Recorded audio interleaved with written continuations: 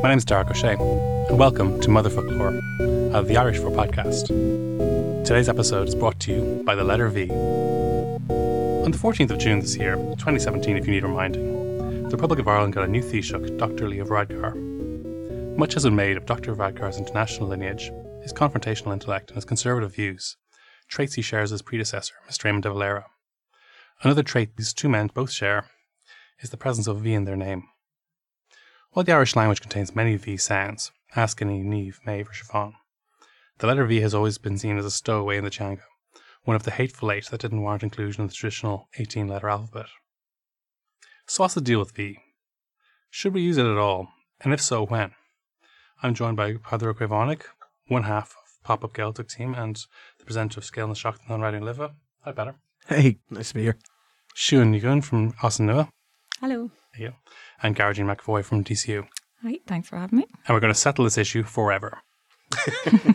Absolutely. And ever. So, Garagine, you're not a fan. No, I am 100% anti-V. I don't agree with it at all. I think it has no place in the Irish language. Strong words.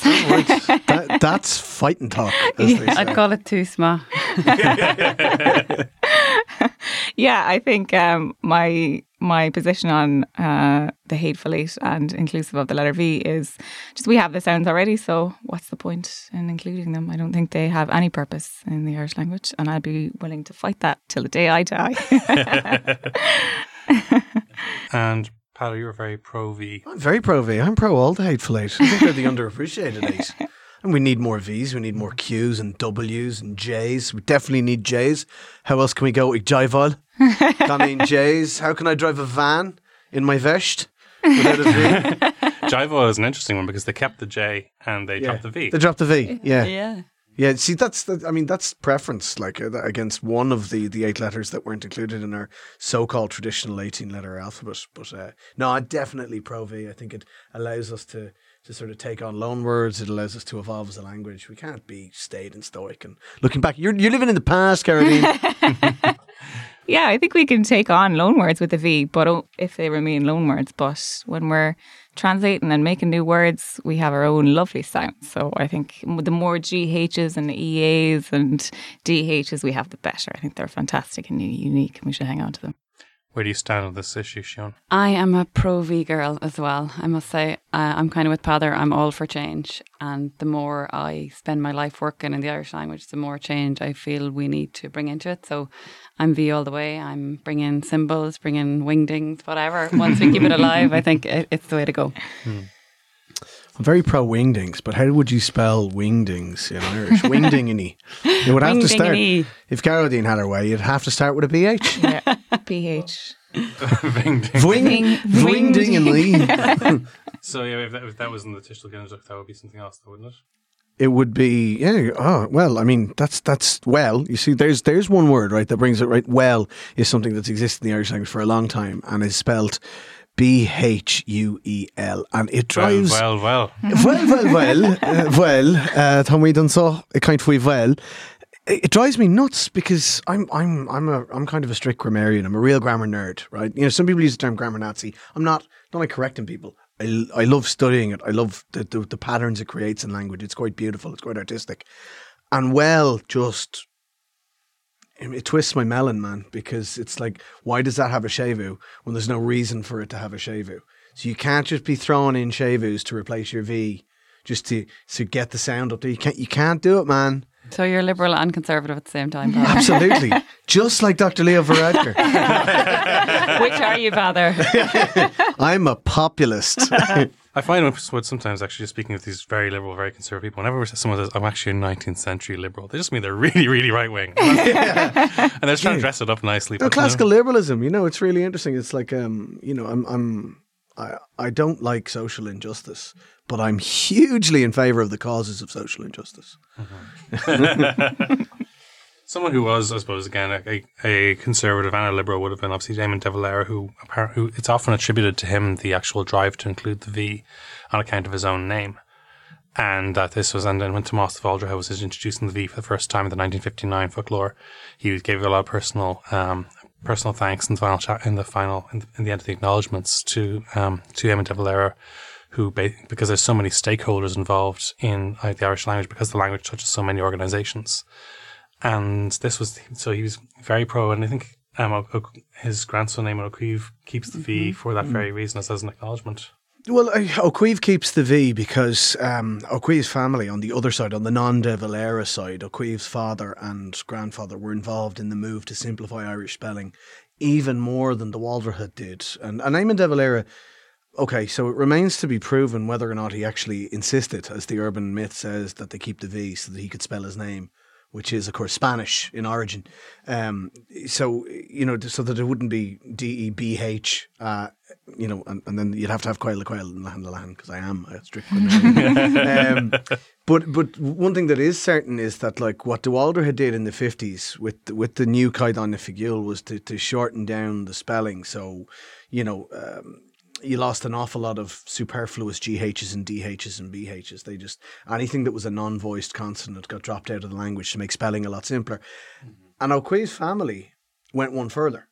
And they said, well, why don't we just get rid of some of these Séibhús? Some of them are pointless, So if it's always going to be MH and it's always going to be BH in some circumstances, why don't we use V? We're already 100% shifted to the Latin alphabet.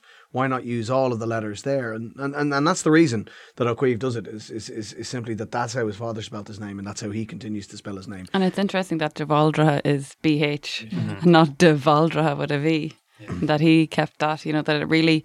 It was contained to De Valera and to things like Vardrus and Van. Even though it's in the language, it's still something that people bring up. If you spell a word, sometimes I know with maybe my parents or my grandparents, if I'd spell a word with a V in it, Oscaidagad, they'd say to me, "There's no V in the Irish language." So people are quite funny about it as well. Still, certainly, and I mean it's been over 60 years. About 60 years, it's close enough, and.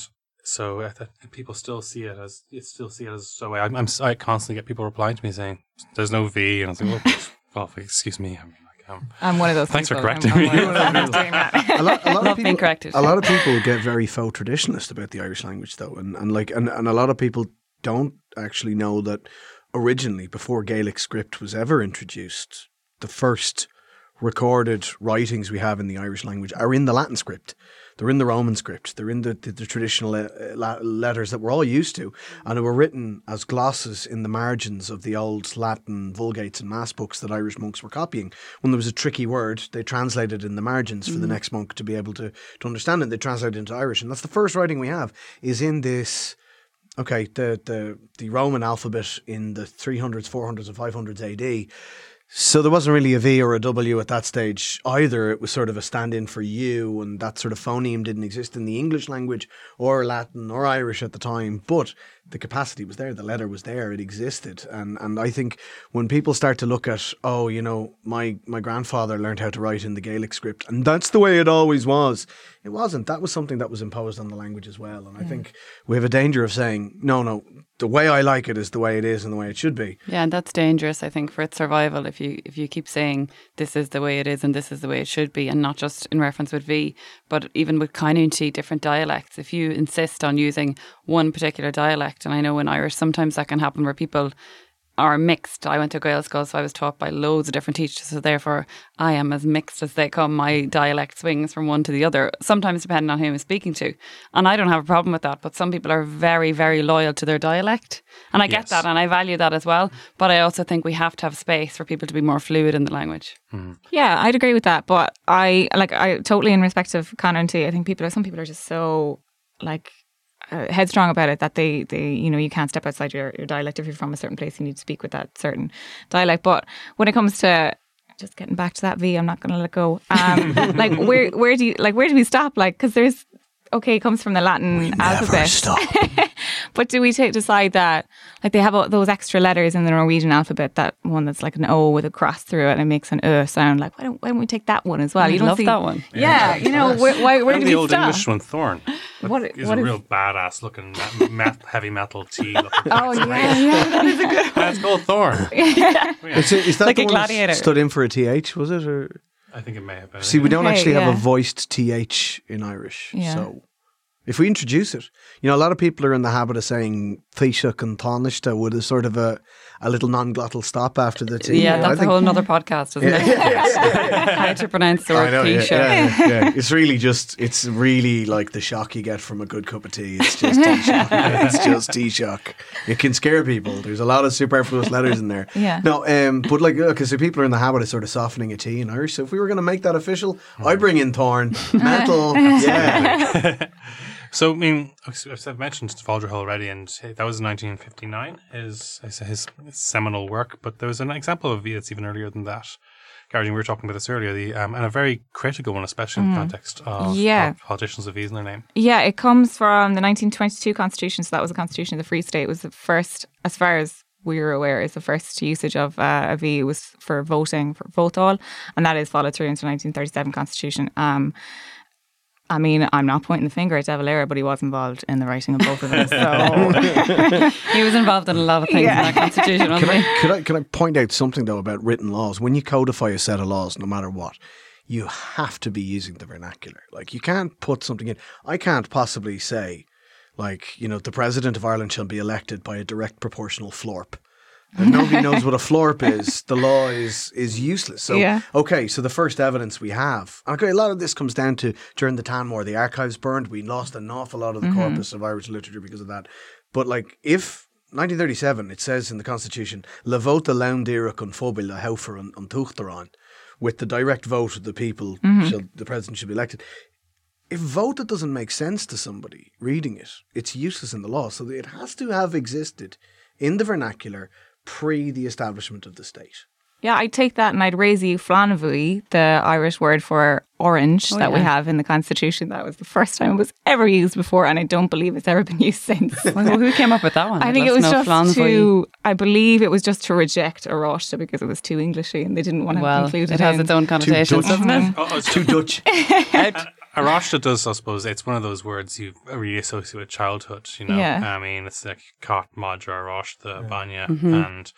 But I always just assumed that Flannery, had older stock, but you're saying it was never before that. I believe, according to Micheál Carroll, the man who wrote the most tedious book ever written, I hope to God he's not listening, about the Irish Constitution, the words, and he literally breaks down every word in the Constitution. And I believe, now I could be wrong, but I believe that Flannery was used, it was one of the first usages of it, and it's really, I mean, when have you ever heard it before? Arash, it's fine, like, stick with it. Do you know what we call Orangeman? The official Irish translation for Orangeman is Fair Buoy. Oh yeah. So I mean, she'd na Fair Buoy. He is an Orangeman. Is Fair Buoy which I suppose if you were a beginner and I was looking at it, you go a yellow man. Yeah, And I suppose it comes down to the relationship. Languages have to colours. And, some languages, I think Ibdo and a few other ones around the world only have 3 or 4 colours, and everything's that spectrum. And we have got far more because we're so developed. We even have Flannery, which no one else has heard of. But Flannery is great. It's so dramatic. I like it. I mean, it's consistent with Bondarg. Yeah, and I think it's nice that it was used for a flag because I think it has a certain nationalistic thing to it. I'm not going to go down that road either. But, when you're talking about a flag, there's... Blood. We're talking about something really important, and I like that it has its own word. I think that's cool. Actually, because particularly as Flan has those other meanings, like a warrior as well as almost like in a Native American, the idea of a blood being a soldier. Yeah. And I wonder, did Flann O'Brien ever make the connection between Flann Bui and his own name? He would have loved that. Probably would have, yeah. Must have, because I know we were just talking about it. Was his real name Brian O'Nolan? He probably did. Like. Yeah.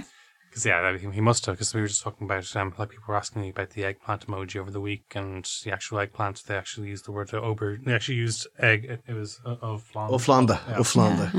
And then with the actual, the aubergine colour was Corcadorca. Oh, yeah, that's brilliant. Wonderful. That's obviously from a Bell book as well. Yeah.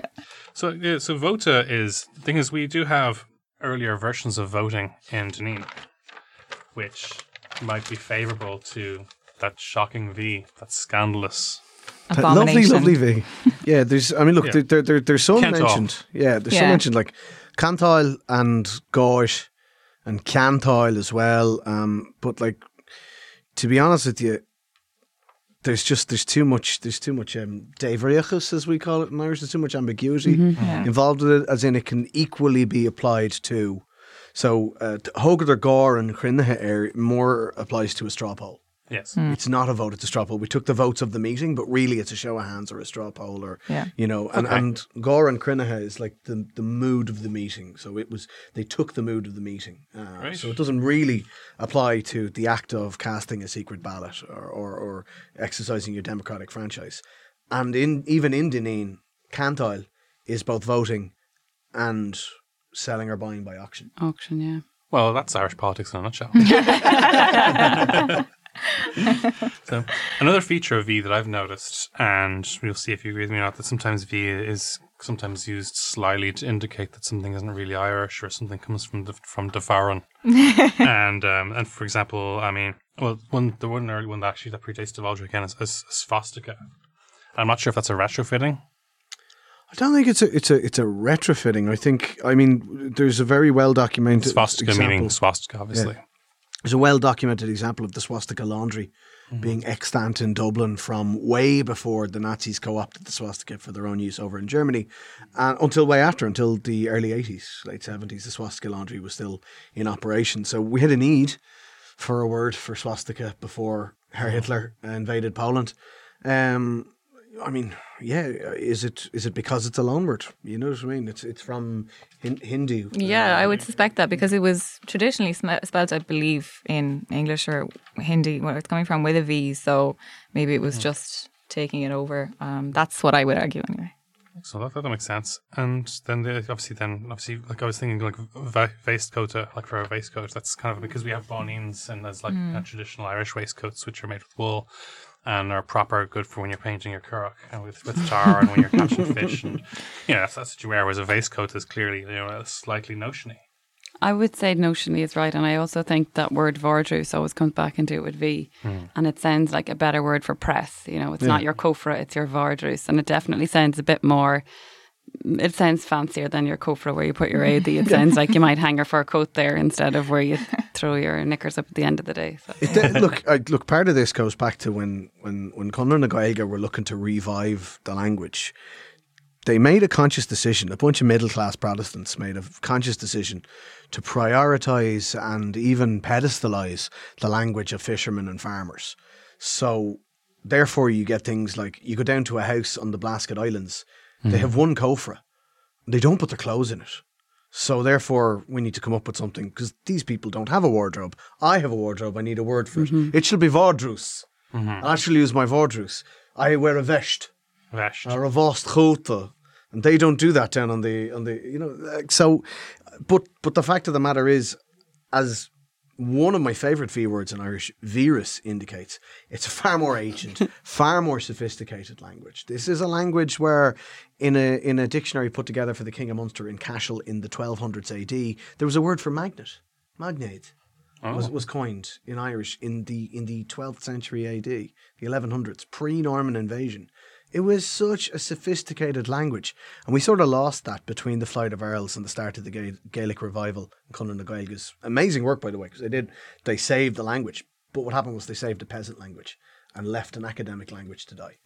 Yes, and obviously all that bardic poetry and that incredible wordplay and alliteration kind of went away with it. But yeah, when I was looking at virus as well, and I did notice that this is obviously an old Latin word, but it had entered Irish separately earlier on as phi. Kind of a poison, and that's in the dictionary of the Irish language, the old one, which is interesting again. But so my issue with the V isn't so much the V itself. I think it's possibly that it is used there's connotations in its use that, I mean, it's a very interesting but possibly a little sly, and so it's not that I think it shouldn't be there. I'm conscious that sometimes it's like an Easter egg, as they say in the computer games. But Easter eggs are usually positive and fun to find, and I love coming across an odd V, reading a book, and it's like this is fun to say. You haven't mentioned your favourite one yet. My favourite one yet? Yes. The Irish for quack quack is vok vok. Yeah, so this is a use for V that I think is incredibly important. And valuable. More than anything, demonstrates the importance V should hold in our language. It's used for onomatopoeic sounds. Yes. Because, and I love studying languages and looking at what do animals say in different languages. Like, what does a dog say in German and what does a pig say in Chinese? It's hilarious and brilliant because it's so different. Uber nerdy. This is another realm of nerdiness. No, I swear to God, I'm cool. Come to Papa Celtic. It's a lot cooler than me. No, but the Irish for quacking is Vacanach, and it's Vok or Vrock is the sound for quack quack. Yeah. Because that's the sound a duck makes. When have you ever heard a duck actually pronounce a Q? That's the sound a sick duck makes. I've never heard a duck make a Vok sound before. There's something wrong with that duck. Have you ever heard a duck make a QU sound? Well, yeah, that's they definitely true don't go quack. I remember when they came out with the word for tweet, the V. That was like big deal in Irish. I remember at the time there was people up in arms about it, and there are still people who refuse to use that V. I'm still like somebody beside me. I'm Team Gilk. I'm not into tweet as a word, only because it's kind of hard to say. Yeah. Like, do what you want. I personally go for TUI for the T. TUI for the I like that. Yeah, because it's just tweet, and we have those sounds. Yeah, and I often look to, well, not always, but native speakers who just take the word in English and put an A for the IL at the end and tweet all. I'm a tweet all. Yep. So then, obviously, along with inconsistent with tweet as well as obviously Wikipedia. Wikipedia. On Wikipedia. I mean, it's this one does actually tick me off a little bit because, like I said, I'm in favour of equal treatment for all the hateful eight. So, like, why in the name of God are we just saying, right, well, we can't have a V in Irish. Right, well, I've got this word that starts with W. Oh, no, we definitely can't have a W. Give it a V. Yeah. It's slightly less offensive. And we can maintain the K in the middle of it. Is it spelled with a K? Or No, it's got a C. It's a C. And an EFAD ID at the end. Why take out the K then? Yeah. I mean, look, I think we can all agree that there's no need for a K. Yeah. Ever. No, Ks aren't. The sound doesn't really exist. Yeah, we have a hard C. It's unambiguous. We have an almost We like universally hard C. Yeah. Oh my God, you're right. You've convinced me. We need a V, but we have no need for a K. Yeah. And I mean, that's again. There's or a Q. Well, I mean, does anyone really need a Q? We're all changing. This has opened my eyes. We will be having separate debates on the other members of the Hateful Eight and some of the others, but no, they're all useless. Freedom for the V, but they're all useless. So I am going to cut it off there, and I think that in this instance we are going to give a Scottish verdict for the letter V, which is basically not guilty, but don't do it again. Case not proven. Case not proven. Oh yeah. So in this particular instance, I want to thank you very much. This has been the first Mother Folklore of the Irish 4 podcast. I hope you'll join in for more ones in the coming weeks. And from me, Darach O'Shea. From me, Siún Ní Rinn. Geraldine McAvoy. Agus Wemship, Heather O'Keefe. We'll see you next time.